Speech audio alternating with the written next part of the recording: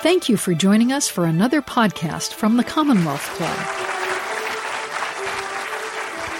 That oh-so-polite Commonwealth Club applause. Yeah, very polite. I can see we're going to be well-behaved tonight. Well known as the Commonwealth Club golf clap. You have to hit them with the, I can't hear you.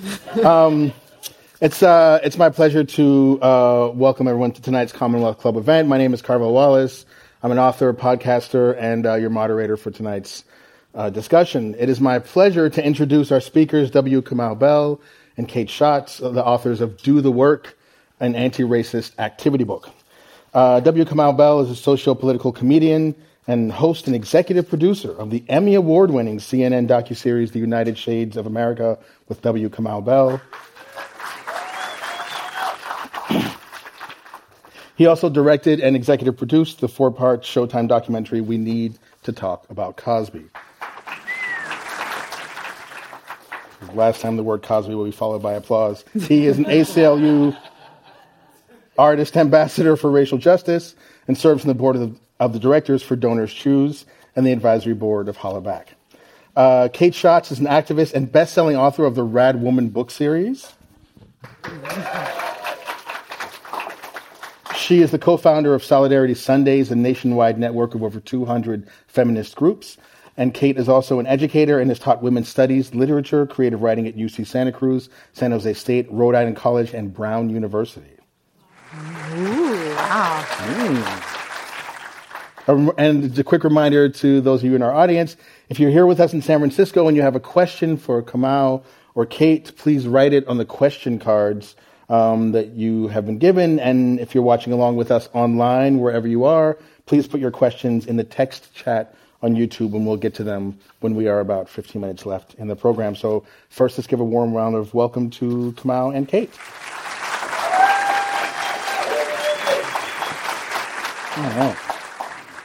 So I'm so happy to be here, and I'm so excited by this book, and I'm going to have to ask questions that everyone has asked you, which is, so I apologize in advance, but this book is written like... It's written like a scholastic activity book, like when you take your kid to the dentist and you're like, here, let's figure out what to do, let's solve this maze. But in this one, you're like, let's solve the maze of like white supremacy. And I wonder what went into you guys taking that approach to this book, this activity workbook, kind of like almost children's book approach. Mm-hmm. How'd you get there? No one's asked that question yet. Oh, really? No, I'm just kidding. You had me.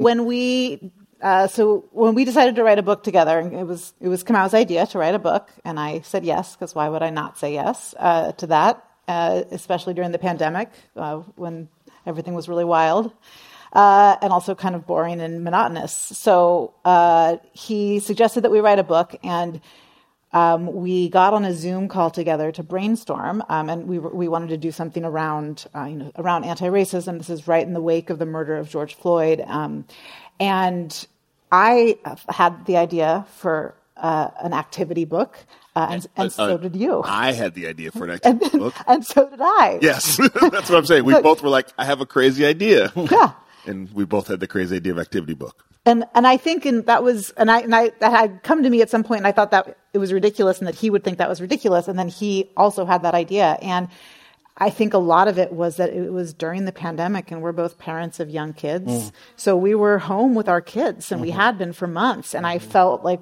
I was so up close and personal with my kids, and watching them struggle on Zoom, and being in the same room as I tried to work, and hearing the teachers trying to engage them, and was just really thinking, like, how do you get people, how do you get kids to do work that they don't want to do, right? Like, you make it fun, you make it a game, like you get them to do math by putting rocket ships, and it's a whole thing. And then it's like, how do we get all these adults to grapple with white supremacy and what you can actually do about it? Because, how can we get their attention? So we can use these activities. Yeah, and I think, and connected to that was after the murder of George Floyd, all these anti-racist books went to the top of the New York Times bestseller list. And we had this sort of conversation about, like, okay, people are buying them, but are they going to read them? And even if you do buy them and read them, do you know what to do next? And so I think that and there's a lot of great books out there. I mean, and so I think it was just the idea of I know from United Shades and your work as an activist that you want to explain the problem to people, but you also want to get people to the work, to the homework, to the solving of the problem. And so it was how do we connect them from these books to the work, or could this be a way into those books that when you read them, you have a bigger context for how to solve these problems? By show of hands, how many people in this room bought an anti-racist book in the year 2020? I want hands all the way up. How many of you read from the beginning of the book to the end of the book in its completion? Keep your hand up. How many of you are lying? How many of you are lying? Keep your hand up. No, I think that's right, and I think that there's this thing about racism. I mean, that's what struck me about the book, is that you're let's make racism fun, which is dealing with racism fun, not racism itself. I mean, to be clear, my whole career has been about making racism. Well, no, that's my point, though. So, so I have a 19-year-old son, and I have this experience that I want to share that came up to me when I was reading this book, which is that I showed him the Chappelle Show for the first time, the old one from the Bush era. And as a 19-year-old Gen Z, activist, was organizing protests, was out in the streets, he watched 20 minutes of the Chappelle Show and said, "Boy, Dad, this is so weird," because they're it's funny to them, this stuff about racism. And it just dawned on me, oh wow, because he's born in 2003, he's from a place where there's not a lot of fun around. You can't make jokes about it. And everyone here is reacting like that's a bad thing, which it may or may not be. But it was interesting to me that when I was reading your book, it was coming from the perspective of there's a certain playfulness, let's actually make this not a big thing. And so that just had my wheels turning about, and I want to hear you guys talk about this. Why do you think it's become so serious?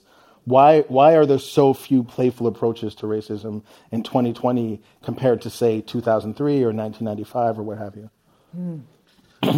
As the comedian expert, I'll handle this one, Kate. Yeah. No, I think there is a lot of fun around racism. It's just some of that fun is not helpful. I think social media and the internet, we can pull up some memes, is actually it's all coming from all sides. It is there's just a sense of that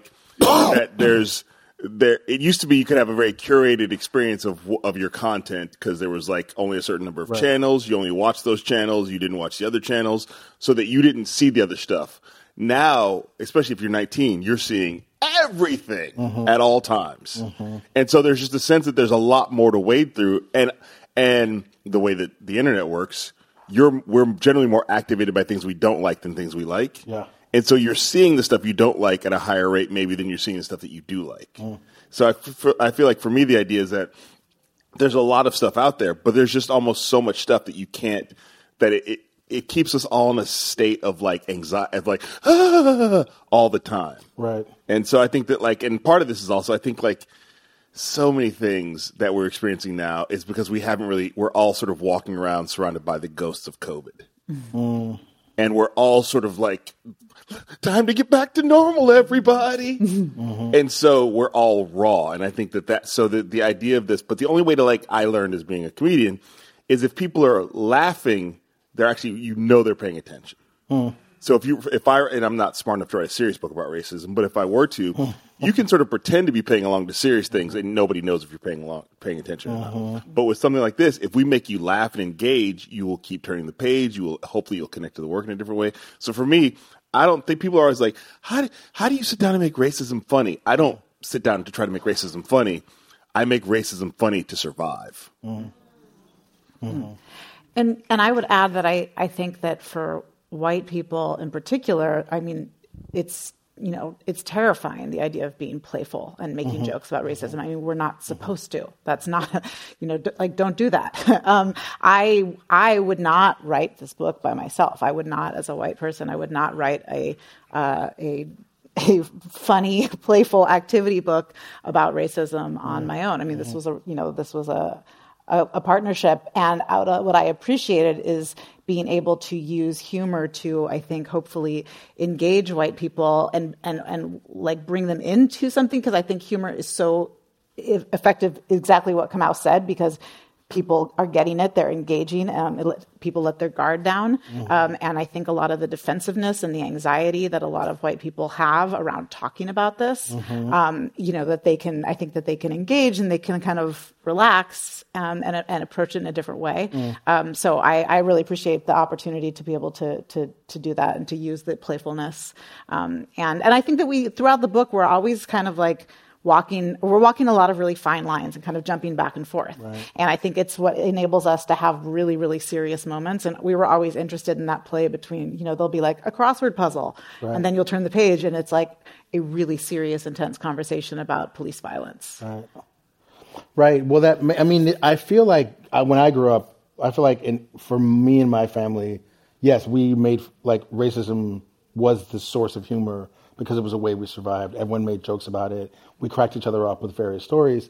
And I wonder, I guess part of what I want to hear about is, like, each of your personal processes with, like, getting to the point of, and I'm sorry I have to say this word, I'm just using it because it actually works, wokeness. Like each of your processes with, like, how, because none of us are born this way. So how did you personally get to a point where you felt like you had something helpful to offer to the world about how to overcome your particular privileges? In 3 minutes or less. You mean in life, not just in life, the book. In life. I was raised with what is called a black mom. She's here tonight. Give it up for my mom sitting here. Sometimes she stands. She's not standing tonight. Yeah.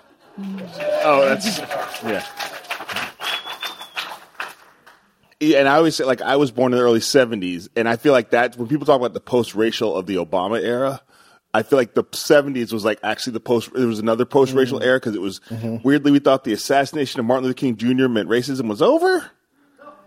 And so it was this sense of like, oh, the civil rights era fixed everything, and now everything's. And so I grew up with this sort of like, eracism, all those sort of fun things. Right. And then I turned like 13 and was like 6 feet tall, and it was like, and I was out in the world in Chicago, and it was like, oh no, there's still racism. Right. And so for me, like, I have a mom who was born in Indianapolis can I say in the 30s? In the 30s. And like had lived through, like, I always say my mom lived through all the black stuff from history except for slavery. Right. That was the one thing but everything else she's lived through. And so I heard these stories from her and thought, man, that was the past. Oh, you guys really did a lot of things. And then, but as a teenager growing up in the world, realizing, oh, racism is still here. And so I had somebody I could go to every day and talk to about this stuff, it was, and also our family business was literally like, she collected books of famous black quotations. So blackness was just the wallpaper of the house. And I used to have a joke I did in my act that I was 11 years old before I realized that a cracker was also a delicious snack. Not everybody gets that, but it's a good joke. And so it was just like, and also hearing black people rant about racism and then laugh about it in the same breath.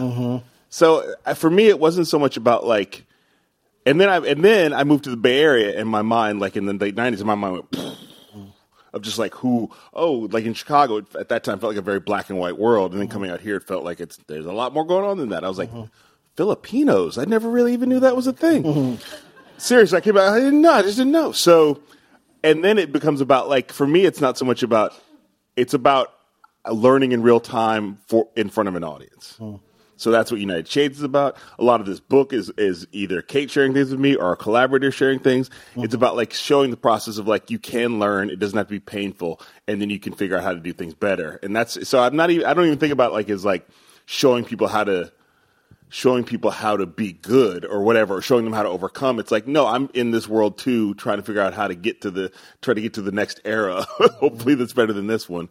And I realize my role is to do it in real time in front of people. Can you talk a little bit about your journey? Yeah. It made me realize, like, to connect to the last question about using humor and playfulness. I think that I grew up in the Bay Area, and I was kind of like that woke activist kid from a really early age. And I didn't come from an activist family. And I grew up in San Jose. I did not grow up in like an activist community by any means. I think I always say animal rights and the environment were my gateway drugs to activism. It was like, I was really into trees and like against animal testing when I was in 6th grade. But I was also a kid who I really loved the news. I loved current events. I just like was really interested in what was going on. And I was probably in high school when I started to connect the environmental work that I was doing to racial justice. And I had a lot of classic Bay Area woke experiences. I went to UC Santa Cruz, and I basically learned what everybody fears their kid will learn. I became like a women's studies major, and I read Angela Davis, and I understood the intersection of race, class, gender, and power.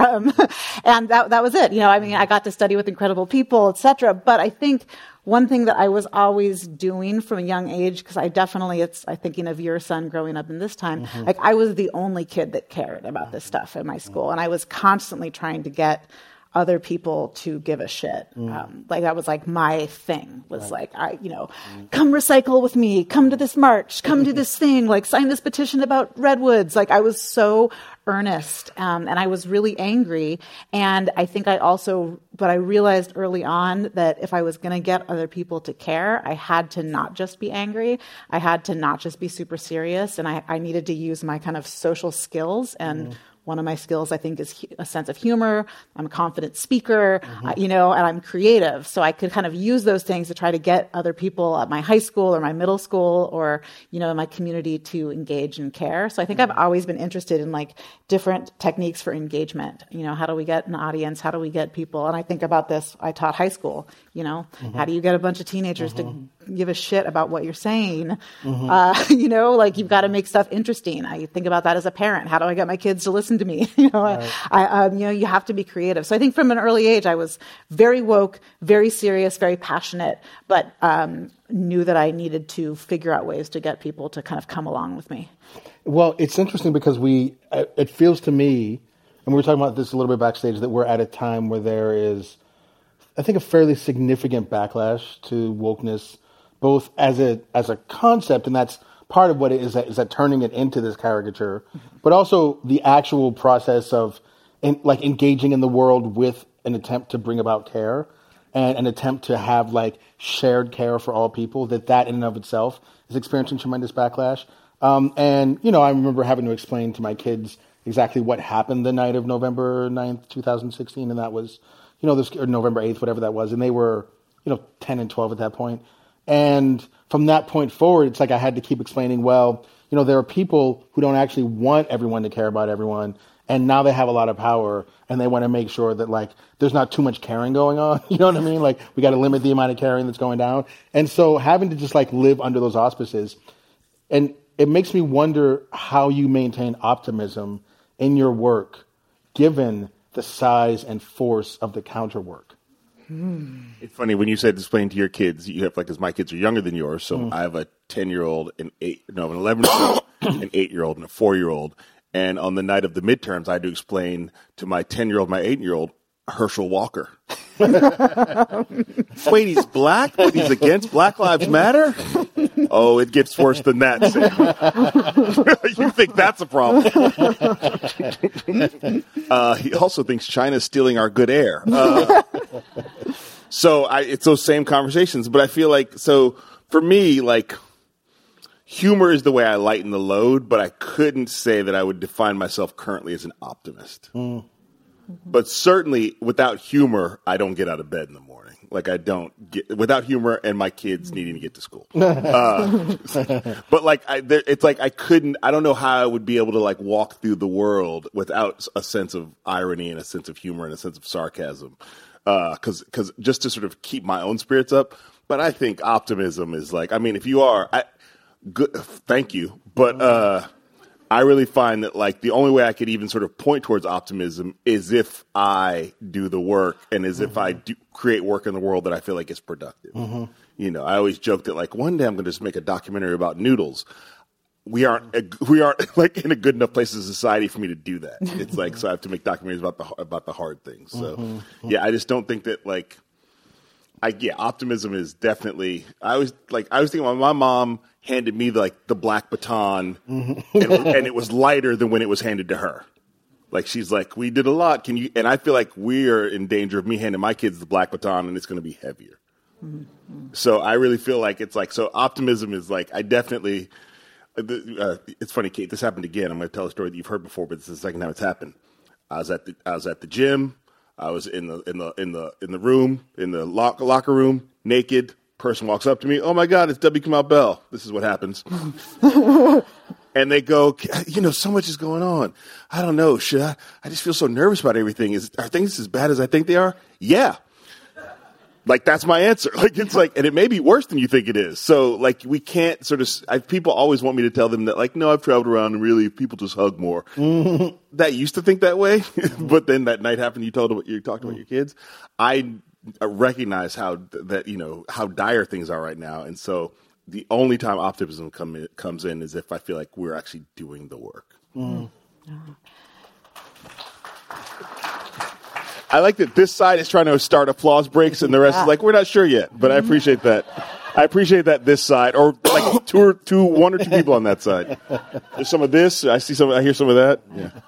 I'm really excited for your documentary about noodles, though. I am too. I will watch that. Coming 2097. I don't do any of this, because I'm an optimist, right? Like, I do it because if I am an optimist, I'd say I'm a really practical optimist, but my motivation is not optimism. I do this and I engage with this work because I think I absolutely have to. I mean, maybe, I feel like a realist. I see what's going on in this world. I mean, I think there's no other option. So this isn't, for me, like, being activism and writing a book like this and having these conversations, it's not because I'm like hopeful, I believe in some like beautiful, magical future. It's because I actually see what's going on around us. And I think it's my obligation, my duty, like a necessary thing.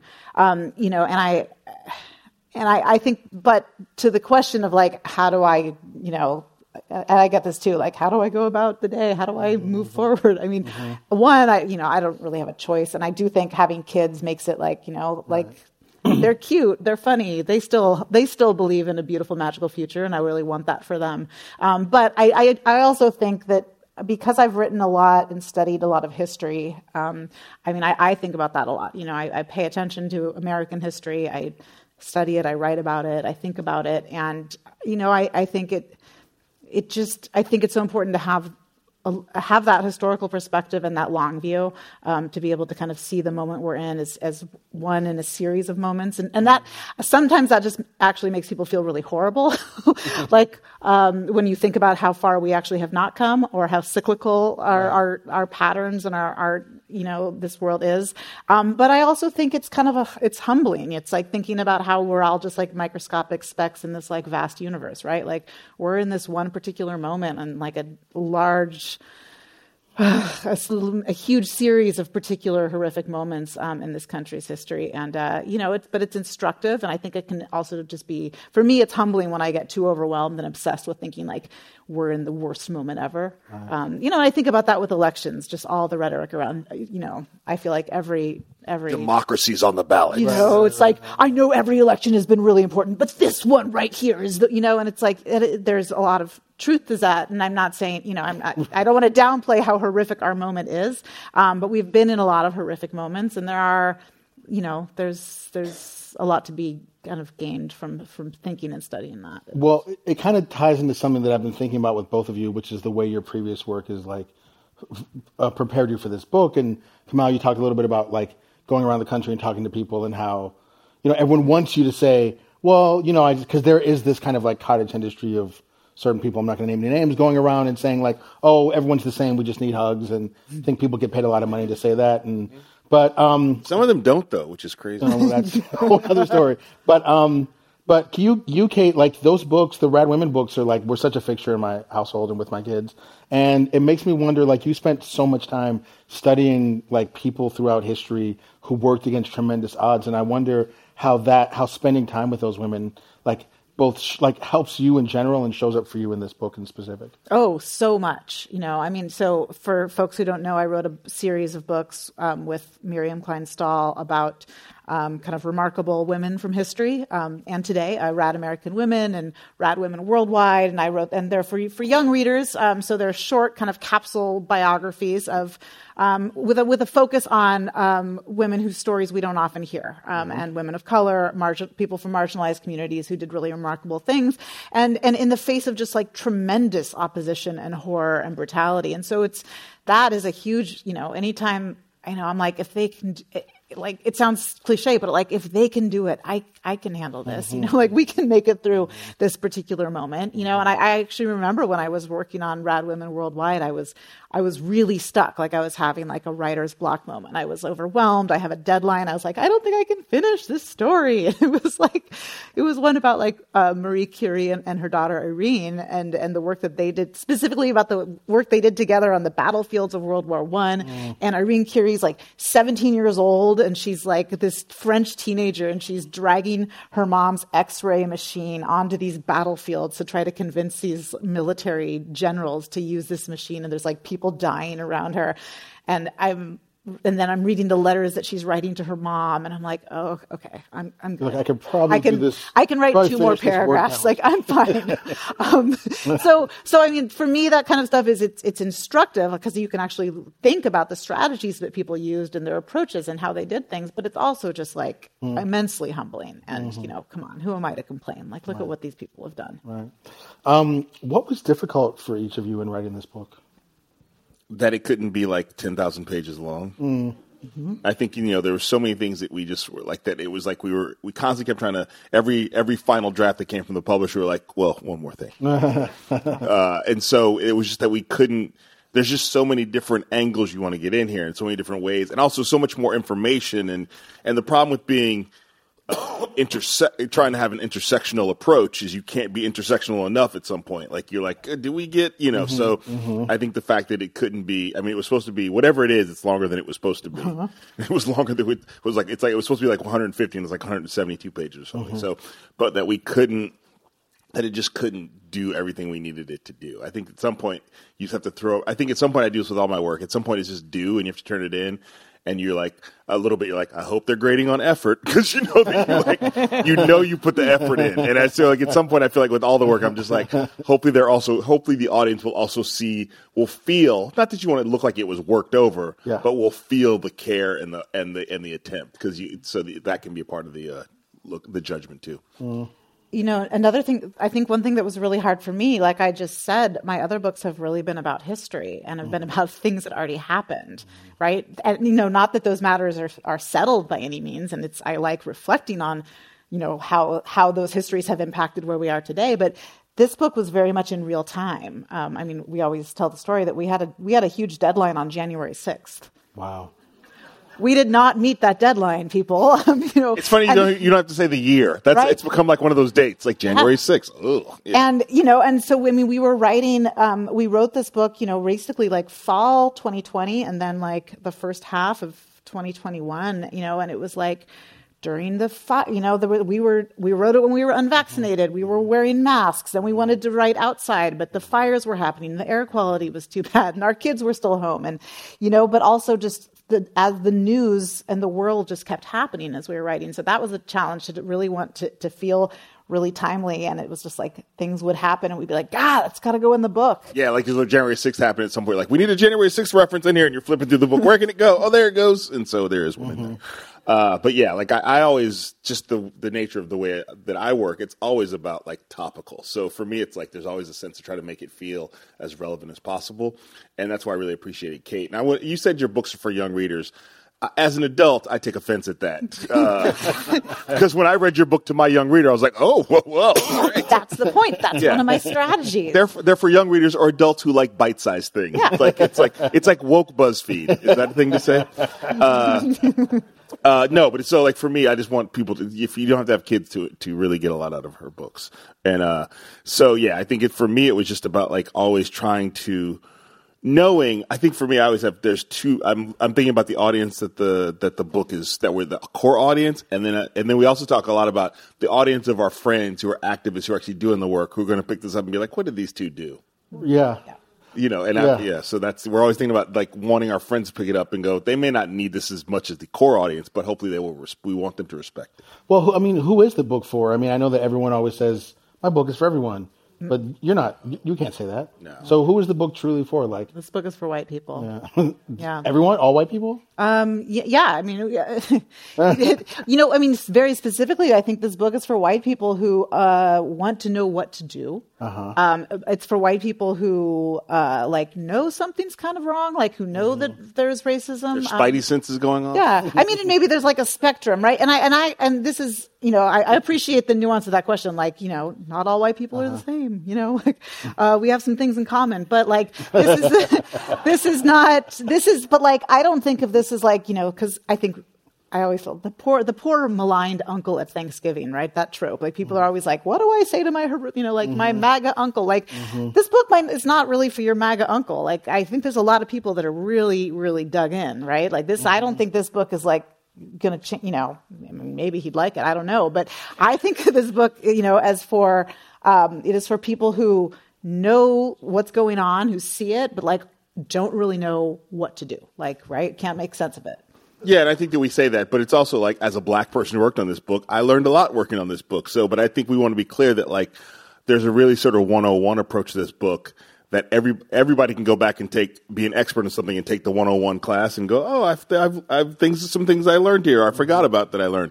But it is really for people who, no matter what, who had that moment in 2020 when the racial reckoning was happening and there were the marches in the streets, and you're like, and you thought that turning your Instagram square black was the battle. Or you thought that like buying the book and putting it next to your bedstand was the battle, or reading the book because now we're in this thing where like there's so many corporations who were like sort of put up Black Lives Matter things in 2020 that they have looked back and gone and go, they didn't do anything with the money they raised. They didn't do this. They've also contributed to causes that are directly against the idea of Black Lives Matter. So for me, it's like, that was the season of woke, but that season has passed, as we see. Just yesterday, 36 Republican senators voted against making like marriage equality and interracial marriage the law of the land. 36. Yeah. And if you look at the list of 36 senators, many of them are the Republican senators who we were told are like the new breed. Right.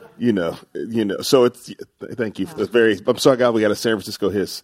But like, so this is like, the barbarians are at the gate. The call's coming from inside the house. What else you can say? It's happening in real time. Like this is not a theory. This is like, this and other things are a part of the work. And if we don't do the work, we're going to look up in a short period of time and find out this country has fundamentally changed. It's interesting, this question of people who had an awakening in 2020, because it's hard. I would say personally for me, I'm always like, if it took till 2020 for you to be, then I don't know that you're, like, I don't have a lot of faith personally. And so how do you keep faith that people could have been like somehow magically blind to everything prior to 2020, prior to George Floyd?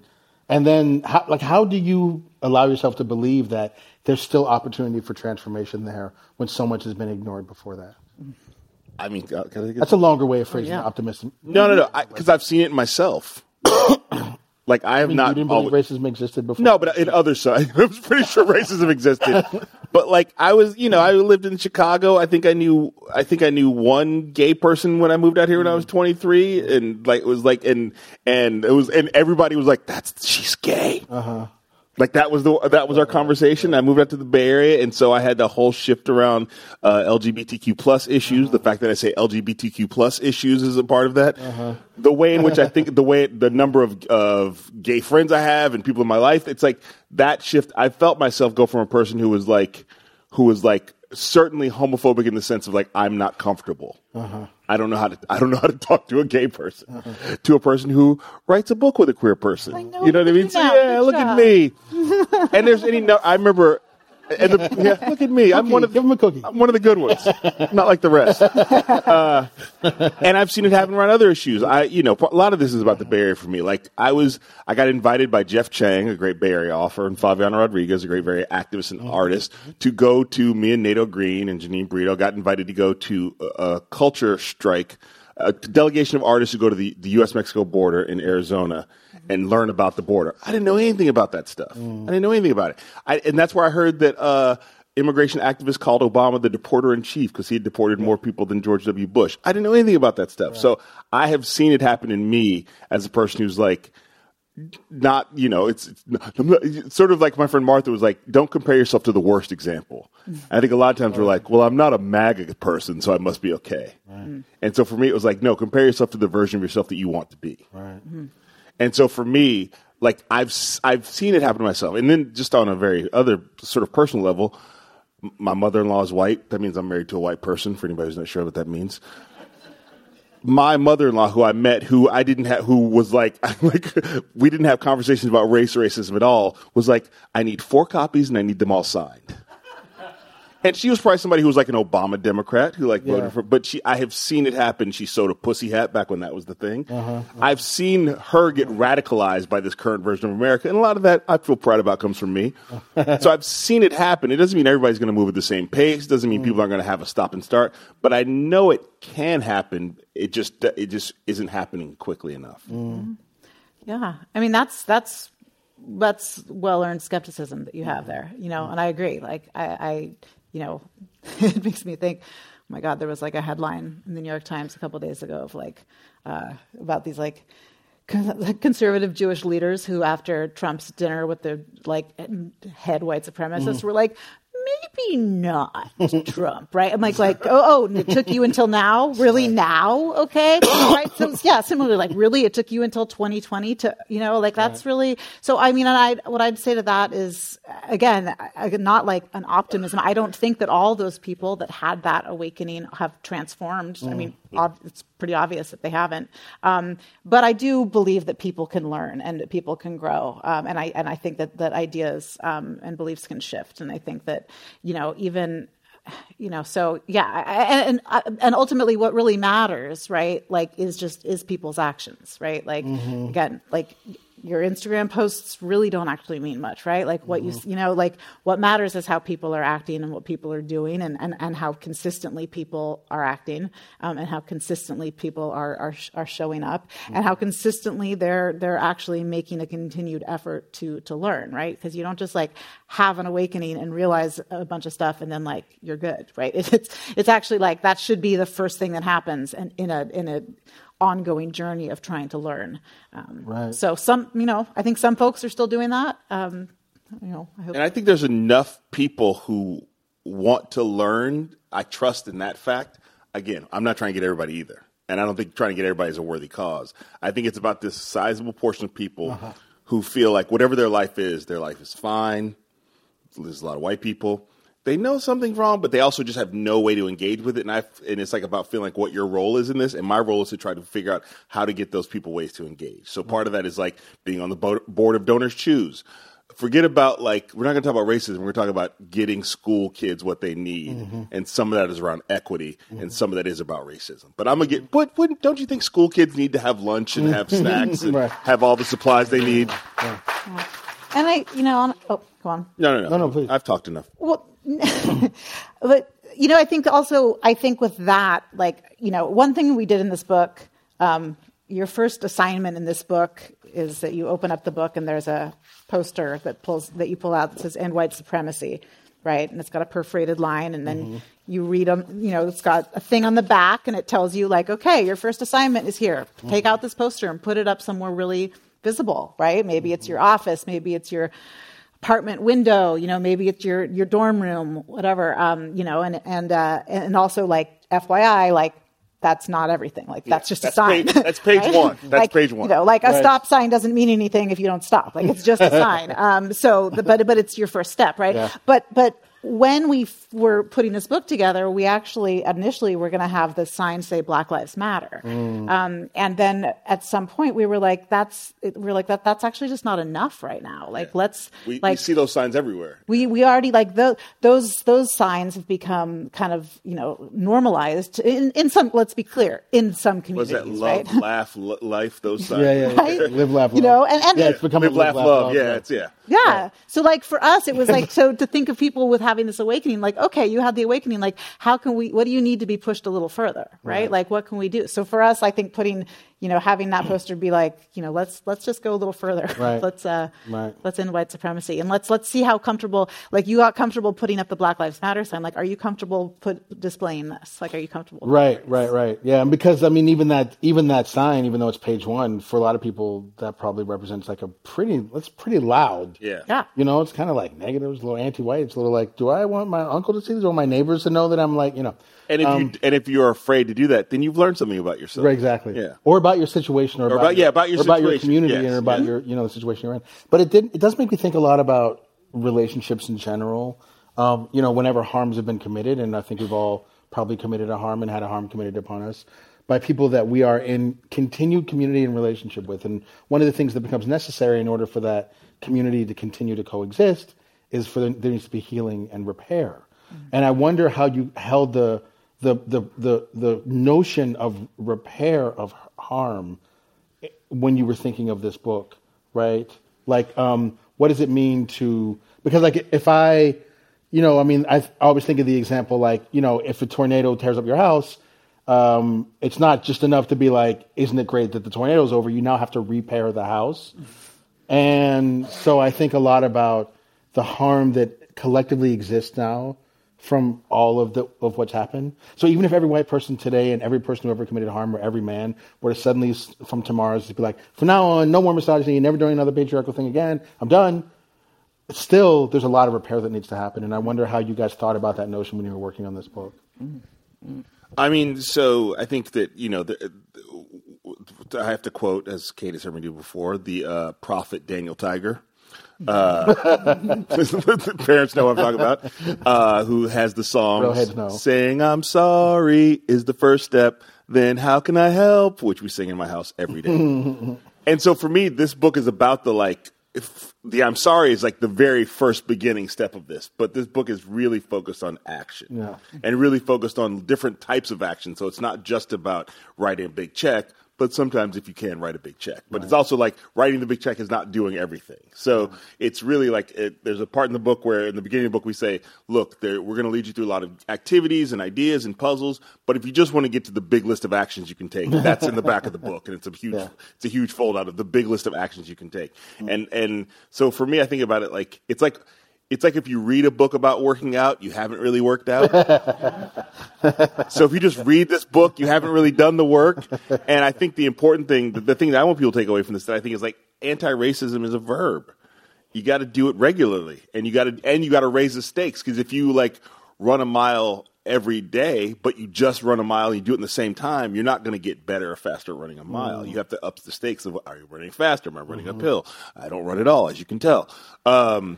So you have to get to a sense of like how to raise the stakes. And I know that from my own life, what that means. So like I wasn't, I feel like, okay, if you look at United Shades episode 1 to this season, you can see that guy's like, so this thing, we still have racism, huh? All right, let me try this. So episode 101 is me meeting the KKK. We did an episode this year where I sat down with Kimberly Crenshaw, who's literally the person who's one people came with critical race theory.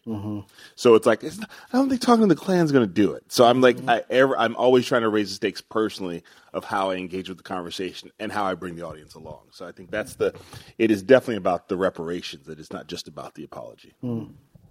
And, I thought a lot about that with this book, and I think a lot about that in general, about repair and about harm. Again, I think about that a lot as a parent, but I also think about it a lot with white people, right? Which is the understanding of, how to repair, how to get out of your own way and get over yourself and your own feelings about it. And I think that in this book we did try.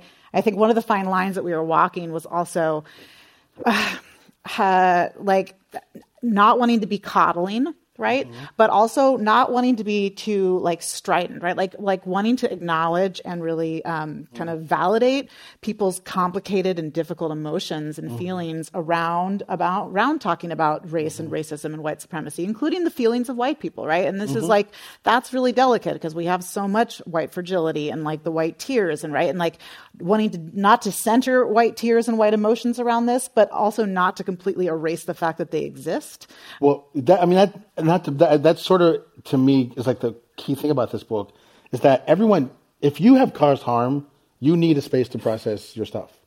That space probably shouldn't be in the same room with the people that you harmed. And so that's one of the tricky, those things need to coexist. So that's one of the tricky things about this book is that it feels to me, if I was a white person, I'd probably need to do a lot of talking about stuff because I would have been at this racism thing a long time. And so, but you're making a book that is in public. And I just wondered, I mean, this is kind of what you're getting at, but I wondered whose space you considered this, the book. Like, whose space is it? Oh, that's good.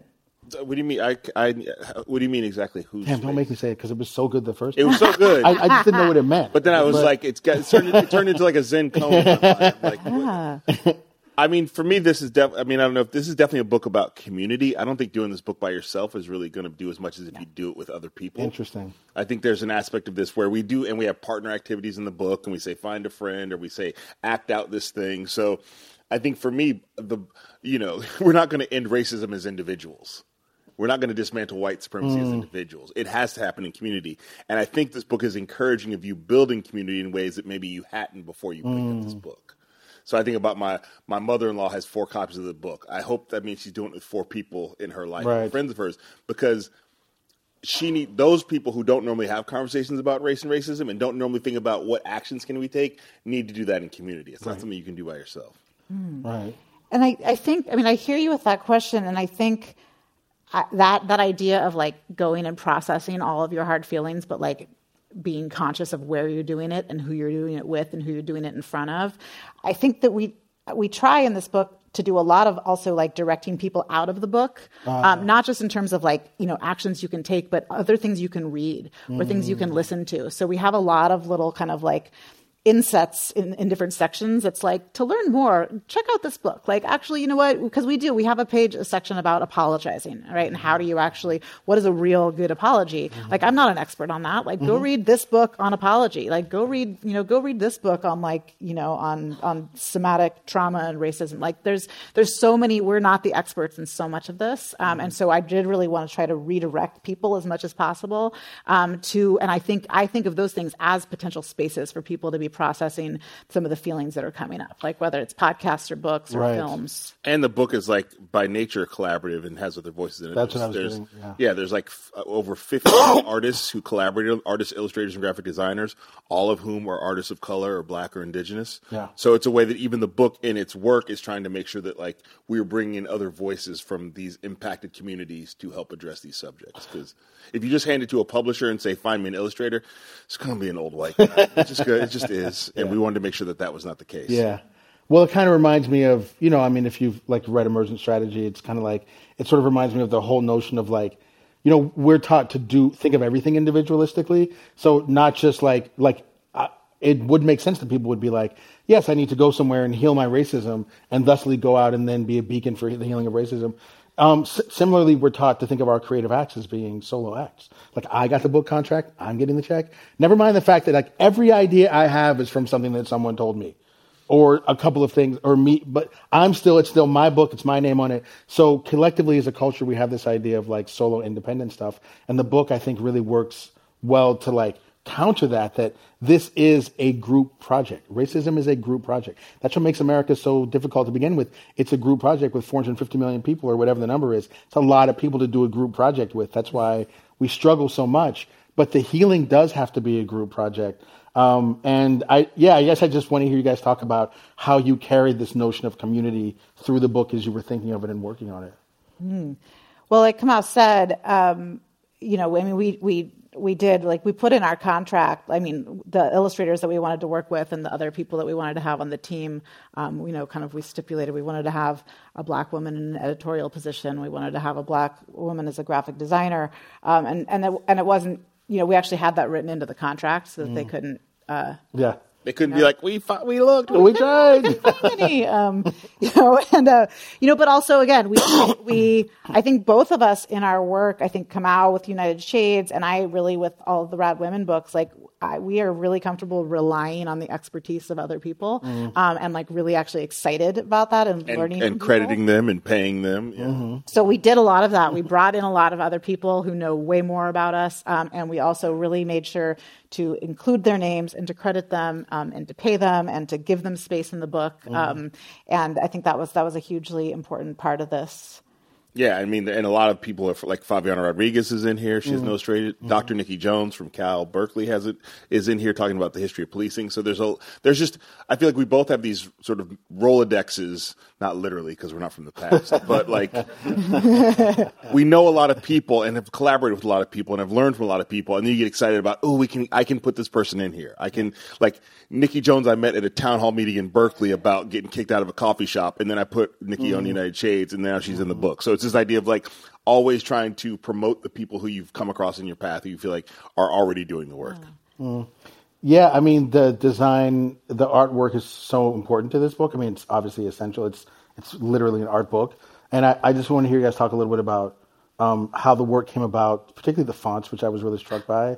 They're so beautiful. So can you talk a little bit about that aspect of putting this together? Did you see how excited I got when you said Yeah, really excited. Yeah, when it comes to fonts, I stand down. It's on fonts. We worked with our creative director. Our art director was Diane Holton, who is incredible, and so she's and she's based in DC, and she commissioned all the art and all the artists in there, and then they're all people that she had worked with, and she actually works for AARP. She's always jokes she's like the youngest person at AARP. But her mission as a Black woman in graphic design, like a big part of her work is bringing in young artists of color, and so she has the Rolodex of incredible people. But actually, the font here is this is called Bayard, and it's designed by Trey Seals, who's a Black typographer, and his company's called Vocal Type. And he actually turns out to be a friend of Diane's. But I had suggested this, and he does different fonts based on historic civil rights activists. And he does unbelievable. Is that Bayard Rustin? Yeah, so it's a Bayard Rustin font, and the font, the type comes from the signage used in the 1963 March on Washington, which Rustin was one of the organizers of.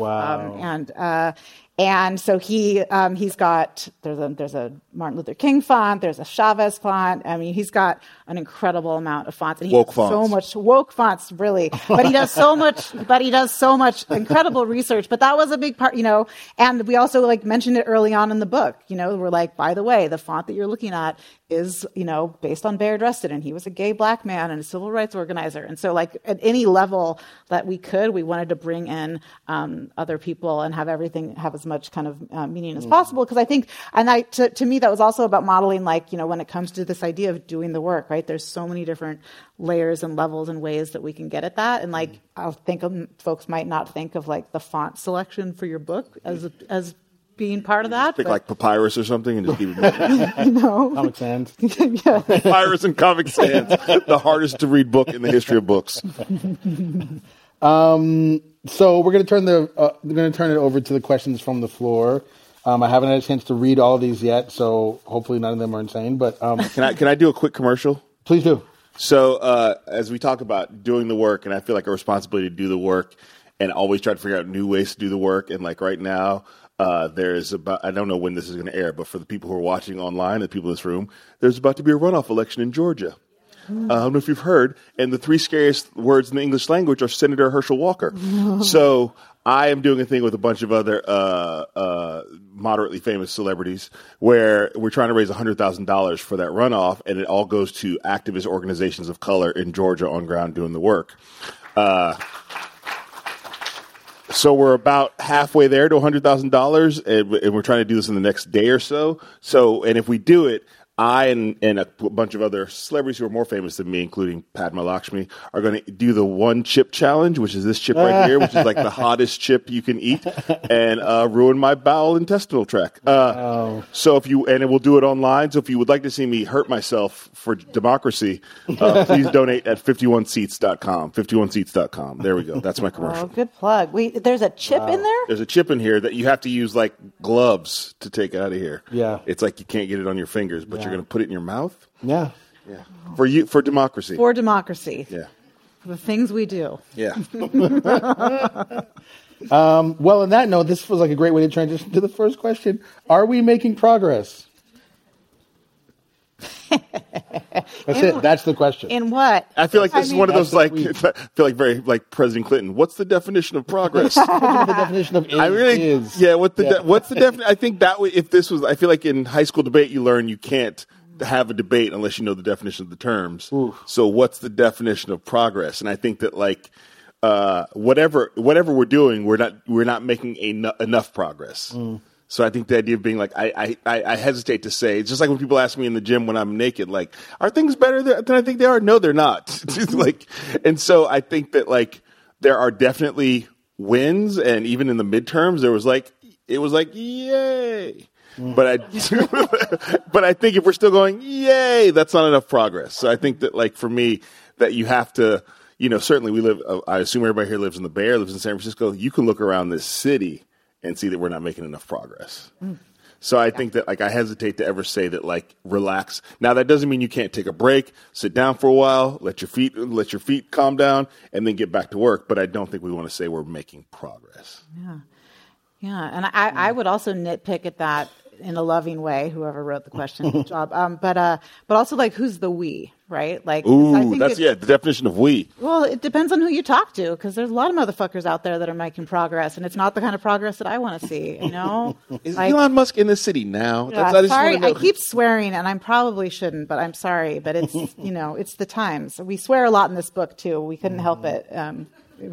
But I think there's the I don't know what the we is. I think that's funny. Who's we? Define we, define progress, define R. Yeah. Define making. Yeah. And we woke up today. We all managed to wake up today. We all managed to wake up alive. We all managed to be here. We all managed. Right. That's progress. I mean, we are literally moving forward. Each day. Well, it's interesting because there's another question here that actually smartest thing I've ever said. Each day. No. It was your exhaustion at like every day. We woke up again. Here we are. No, but there's another question here that actually asks, and I'm paraphrasing here, but what would happen if you replace the word progress or the word optimism with hope? And that makes me think more about, when I asked that first question about optimism, it's like, everyone says, no, I don't have enough optimism. Okay, but you got up and wrote this book. Yeah. So clearly you thought that it mattered. Like, to be truly without optimism is to say, like, I'm not writing this fucking book because it doesn't fucking matter. Yeah. No one's going to, everything sucks. I don't need to be here. I think that's nihilism though, right? Yeah. Right. Well, that to have that is nihilism. So to not have that is what? Like anti-nihilism? I mean, that's what I mean. Like, what I'm getting at, that I think the people who ask this question about, are we making progress? Is everything going okay? Part of that's because as a culture, we're addicted to happy endings and positive stuff. Don't get me started on the Hays Code. I have a whole theory about that, but I'm not going to go into that now. But we're, as a culture, we're addicted to this idea that like we got to have proof that stuff is good and it's going to be good and good guys are going to win in the end. Otherwise, what's the point? And while I think we overly rely on that, I do think it's important to feel like the work I'm going to do is going to matter.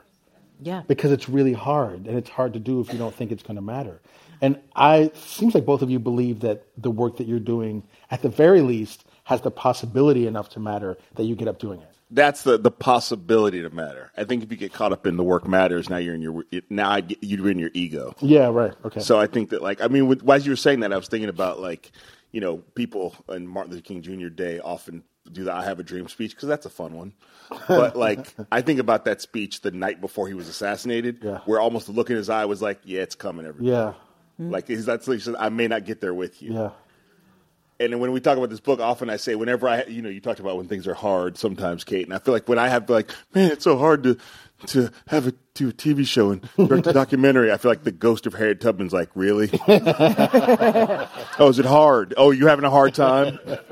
And so for me, I think perspective helps a lot in this sort of but I also think that you have to believe the worth has the possibility of mattering, which is what keeps you doing the work. Yeah. And I think that, but you can't think that the work matters, because again, that's when you get caught up in your ego, and my ego does not help me in that way. So yes, and also it's part and parcel. I'll take the black conch for a second, then I'll hand it back to you. It's part and parcel being a black person in this country that you have to sort of get out of bed and do the thing. Like you can't I don't think we can really throw that responsibility away, especially those of us who are in positions of privilege like I am, I can't be like, oh, it's going to be fine, or, you have to sort of go, no, I have to do this work for the people who don't have the ability or the breath in their life to do this work. Mm-hmm. Mm-hmm. And, I think while we're talking about Dr. King, I know I do have a lot of hope, and maybe it's like there's probably a lot of really smart stuff that's been said about the difference between optimism and hope. Sure. Right? I feel more comfortable claiming hope, but I also think that the arc of the moral universe bends towards justice, but it doesn't bend on its own, right? Yes. It does, it gets bent towards justice. I have an actual thing that I imagine in my head, which is that we're just hanging on and forcing it to bend. Right. It's not naturally bending, and it has a lot of forces pushing it back. And I think when we do think about progress, and if we're talking about the progress that is equity and equality and a world where everybody is free and loved and safe, it's not. Everything's happening all at once, right? Maybe it's that. It's everything everywhere all at once, right? There are things that are happening that are moving us toward that. And then there's counter forces happening at the exact same time, right? We have a number of the leaders of the Oath Keepers who are actually being convicted and being found guilty at the same time as, again, Trump is sitting down and having chill dinner with leading Holocaust deniers, right? These things are happening at once. And I think that we, and I think sometimes we get too scared that if we're making progress, then everybody will rest, kind of chill, and it's when if I'm going back to this, pulling on this arc, it's when you're in the tug of war and you're cool, we're winning, and you kind of let go and suddenly everybody falls over. This might be the last question, depending on how long it takes to answer, but it's an interesting one. Was there any point in co-creating the book that you were at odds? Oh, yeah. And if so, what did you do to work through it? People really want that to be the case. I know. They really want us to have had a really big thing, that I said something terrible, and then, you know. Did you have to cancel each other at any point? Right. Cancellations? I mean, it's funny. We've known each other for several years now, and we met sort of in some sense. I sort of heard about the book Right American Women before I met Kate, and so there was already this thing that was this is a person wrote this, and Miriam illustrated this. So, and then she knew me through my work, and we've also as parents and as sort of East Bay, woke parent. I'm just going to use woke a lot. Let's take it back. I do feel if we're not going to throw it away, I'm going to take it back. So, I mean, there was the tension was in creating the book. There was not a moment where I was like, Kate, I can't believe you would say that about. I can't even think of a thing. So, for some reason, all I had in my head were Good Times references, and I didn't think this was the crowd for those. I just can't. There was not a point at which we had yes, when we make the TV movie about the writing of this book, there will be a point where we'll have the writers will demand it. The Lifetime movie about the writing of the book, but. We were. To me, it's it also I think it's about the era, COVID, the pandemic hitting hard, right. Lockdown, Trump, you're watching the world burn down in real time on television. George Floyd. It's like when firefighters are putting out a fire. Did you guys have any beef when you were putting out the fire? No, we were trying to put out the fire. Right. You know what I mean? So I think that's what I think about. We were so focused on the book and also the world, and just grateful to be able to have this thing that we could do and figure out while the world was burning down, we had a thing we thought was going to be helpful. I can't think of a moment of I'm not talking to Kate today. There was just And I think we both really like to collaborate also. And I think we're both really comfortable collaborators, and you are an excellent collaborator. And I think so. I think maybe there would be times where I'd have an idea and he was not entirely convinced, but he's so good at like giving me the space to work that out, and similarly. So if I came up with something that I was really attached to, he was kind of like, okay, well, there was definitely out and like, I don't know what you're talking about, but good luck. I look forward to the Google Doc. You know what I mean? Like there was, I think that's how I've learned how to be, and you're a great collaborator too. Like I don't think we would have done this if we didn't already sort of trust that was the case. And also, I think we're both really comfortable in saying like, I don't know, or you take this one, or this makes, I'm confused here. We're really comfortable with the ways of communicating that creates more collaboration, not less. I'm going to just ask one more that has kind of been on my mind, which is how did writing this book change you or help you grow, or what did you learn from it? Oh, give it to me.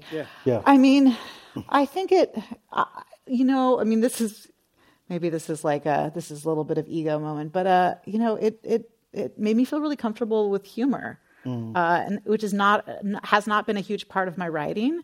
Like writing a book like this with an actual professional comedian, like there'd be times when I would like think of a joke and write it, and I'd be like, and then he'd laugh, and I'd be like, oh, sweet. So, No. The thing that professional comedians do is like, that's funny. Yeah. No, yeah. That's how you know it's really funny. Yeah. Say that's funny. So I was like, that's really funny, Kate. But no, so that's because you're a little bit angry that you didn't think of something funnier. So that's or even better. Oh, so now you're gonna write funny now? Okay. All right. Even better would be when we wrote it so collaboratively that sometimes we wouldn't totally know who had written what, and so sometimes there's a few times where I think I wrote the joke, and then you would kind of like, you'd be like, oh yeah, that was good, I wrote that. I was like, really? Did I do that? Which one? I don't know. Okay. I mean, believe me, my wife Melissa, a lot of times people are like, I love that thing in your act, and I'm like, thank you. She's like, I wrote that. Like, I don't remember that. No, so that was actually my silly answer, but actually no, a sincere answer. And I don't know if this is something that necessarily changed me, but maybe something that I realized that was that when we went on book tour, we did a whole bunch of events around the country, and would get up and have these conversations, and I felt very surprised by the reaction that I got, in particular from Black women in audiences. That was a very consistent, and I want to be really careful here. This is not to say that every Black woman that came and saw us thought I was great, but I got so many women, or so many Black women specifically, like thanking me for getting up and talking honestly about being a white person and doing this work, and kind of saying, basically saying like, I've never seen a white person talk about it like this before. Like, thank you. And it wasn't like, you're so great, or you're really funny, or you're brilliant. It was like, I've never seen a white lady do that. Thank you. And I say that because that surprised me, and it pissed me off, and it made me, it reminded me and reaffirmed how incredibly low the bar is for white people, especially when it comes to speaking publicly or acting publicly or like conversing about this. Like the fact that like I just got up and did it, and someone was like, "Oh my God, I've never seen that." Like that doesn't mean that I was brilliant or articulate or exceptional. It's just the fact that I actually did that, and that was a real reminder of how important it is to just open your mouth and to talk and to acknowledge it. So that has stuck with me a lot. I think the thing that has been the most satisfying for me is not the people who get the book, who the book was for, and who appreciate it. It's hearing from activists who I respect say, no, you actually did something here. Like Mark Lamont Hill, we talked to him in Philly, and he gave us this. It's one of those, he talked about the book in a way I'm like, what book is he talking about? And there's been other activists who were like, and people who were like, I was suspicious, and then I actually flipped through it. So the fact that the activist community, who doesn't necessarily need this, even though there might be things in there, and who is quite critical, and who is they've seen a lot of BS, who can't wait to tear apart. They can't wait to tear it apart. And I knew that, and I respect that. That's how you do it. You tear it apart. But that there have been a lot that have been several activists who have seen the book, and like, I sent it to Kimberly Crenshaw and activists and academics who really appreciate it and feel like this book is doing something that other books in this space don't do. And then the other thing that has changed my life is all the various places I find it in bookstores shelved. That is like, I'm like, sports, really? Anti-racism is sport. We're losing. We're down by a lot of points. But that the people whose work that has inspired me to do my work actually feel like this book is doing something. Okay. I just realized we're past time, and I was supposed to ask my question that's on here that I didn't ask. So I'm going to ask it real quick. What is your 30-second idea to change the world? Oh. Sorry, that's what they don't. Oh. Yeah, please go first. It says here, it literally says here, Kate, let's start with you. I'm saying, it's literally what's on the script. My 30-second idea to change the world is to give a shit about something and to be willing to take some kind of risk in your pursuit of that thing. Boom.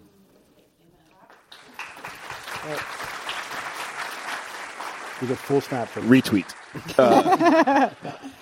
Yeah, like it's the same thing. Like set a goal to make the world a better place and regularly increase that goal. Yeah. Like that's it. All right. I want to thank you guys so much for coming out tonight. Our thanks to Kamau Bell and Kate Schatz, authors of Do the Work, an anti-racist activity book, and especially thanks for all of you guys tonight. We encourage everyone to buy a copy of Do the Work here or at your local bookstore, including Marcus Books in Oakland, the oldest black-owned bookstore in the country. If you'd like to watch more programs or support the Commonwealth Club's efforts in making both virtual and in-person programming possible, please visit commonwealthclub.org/online. Thank you, and take care. Have a good night. Thank you, Corbell. You've been listening to the Commonwealth Club of California. Hear thousands of our podcasts on Apple Podcasts, Google Play, and Stitcher. If you like what you've heard, please consider supporting our work and help us bring 500 programs a year to listeners like you. Go to commonwealthclub.org/donate. Think your way around the world with our travel programs to exciting domestic and international destinations. And when you're in the Bay Area, please join us live at our events. Thank you for listening and for your support.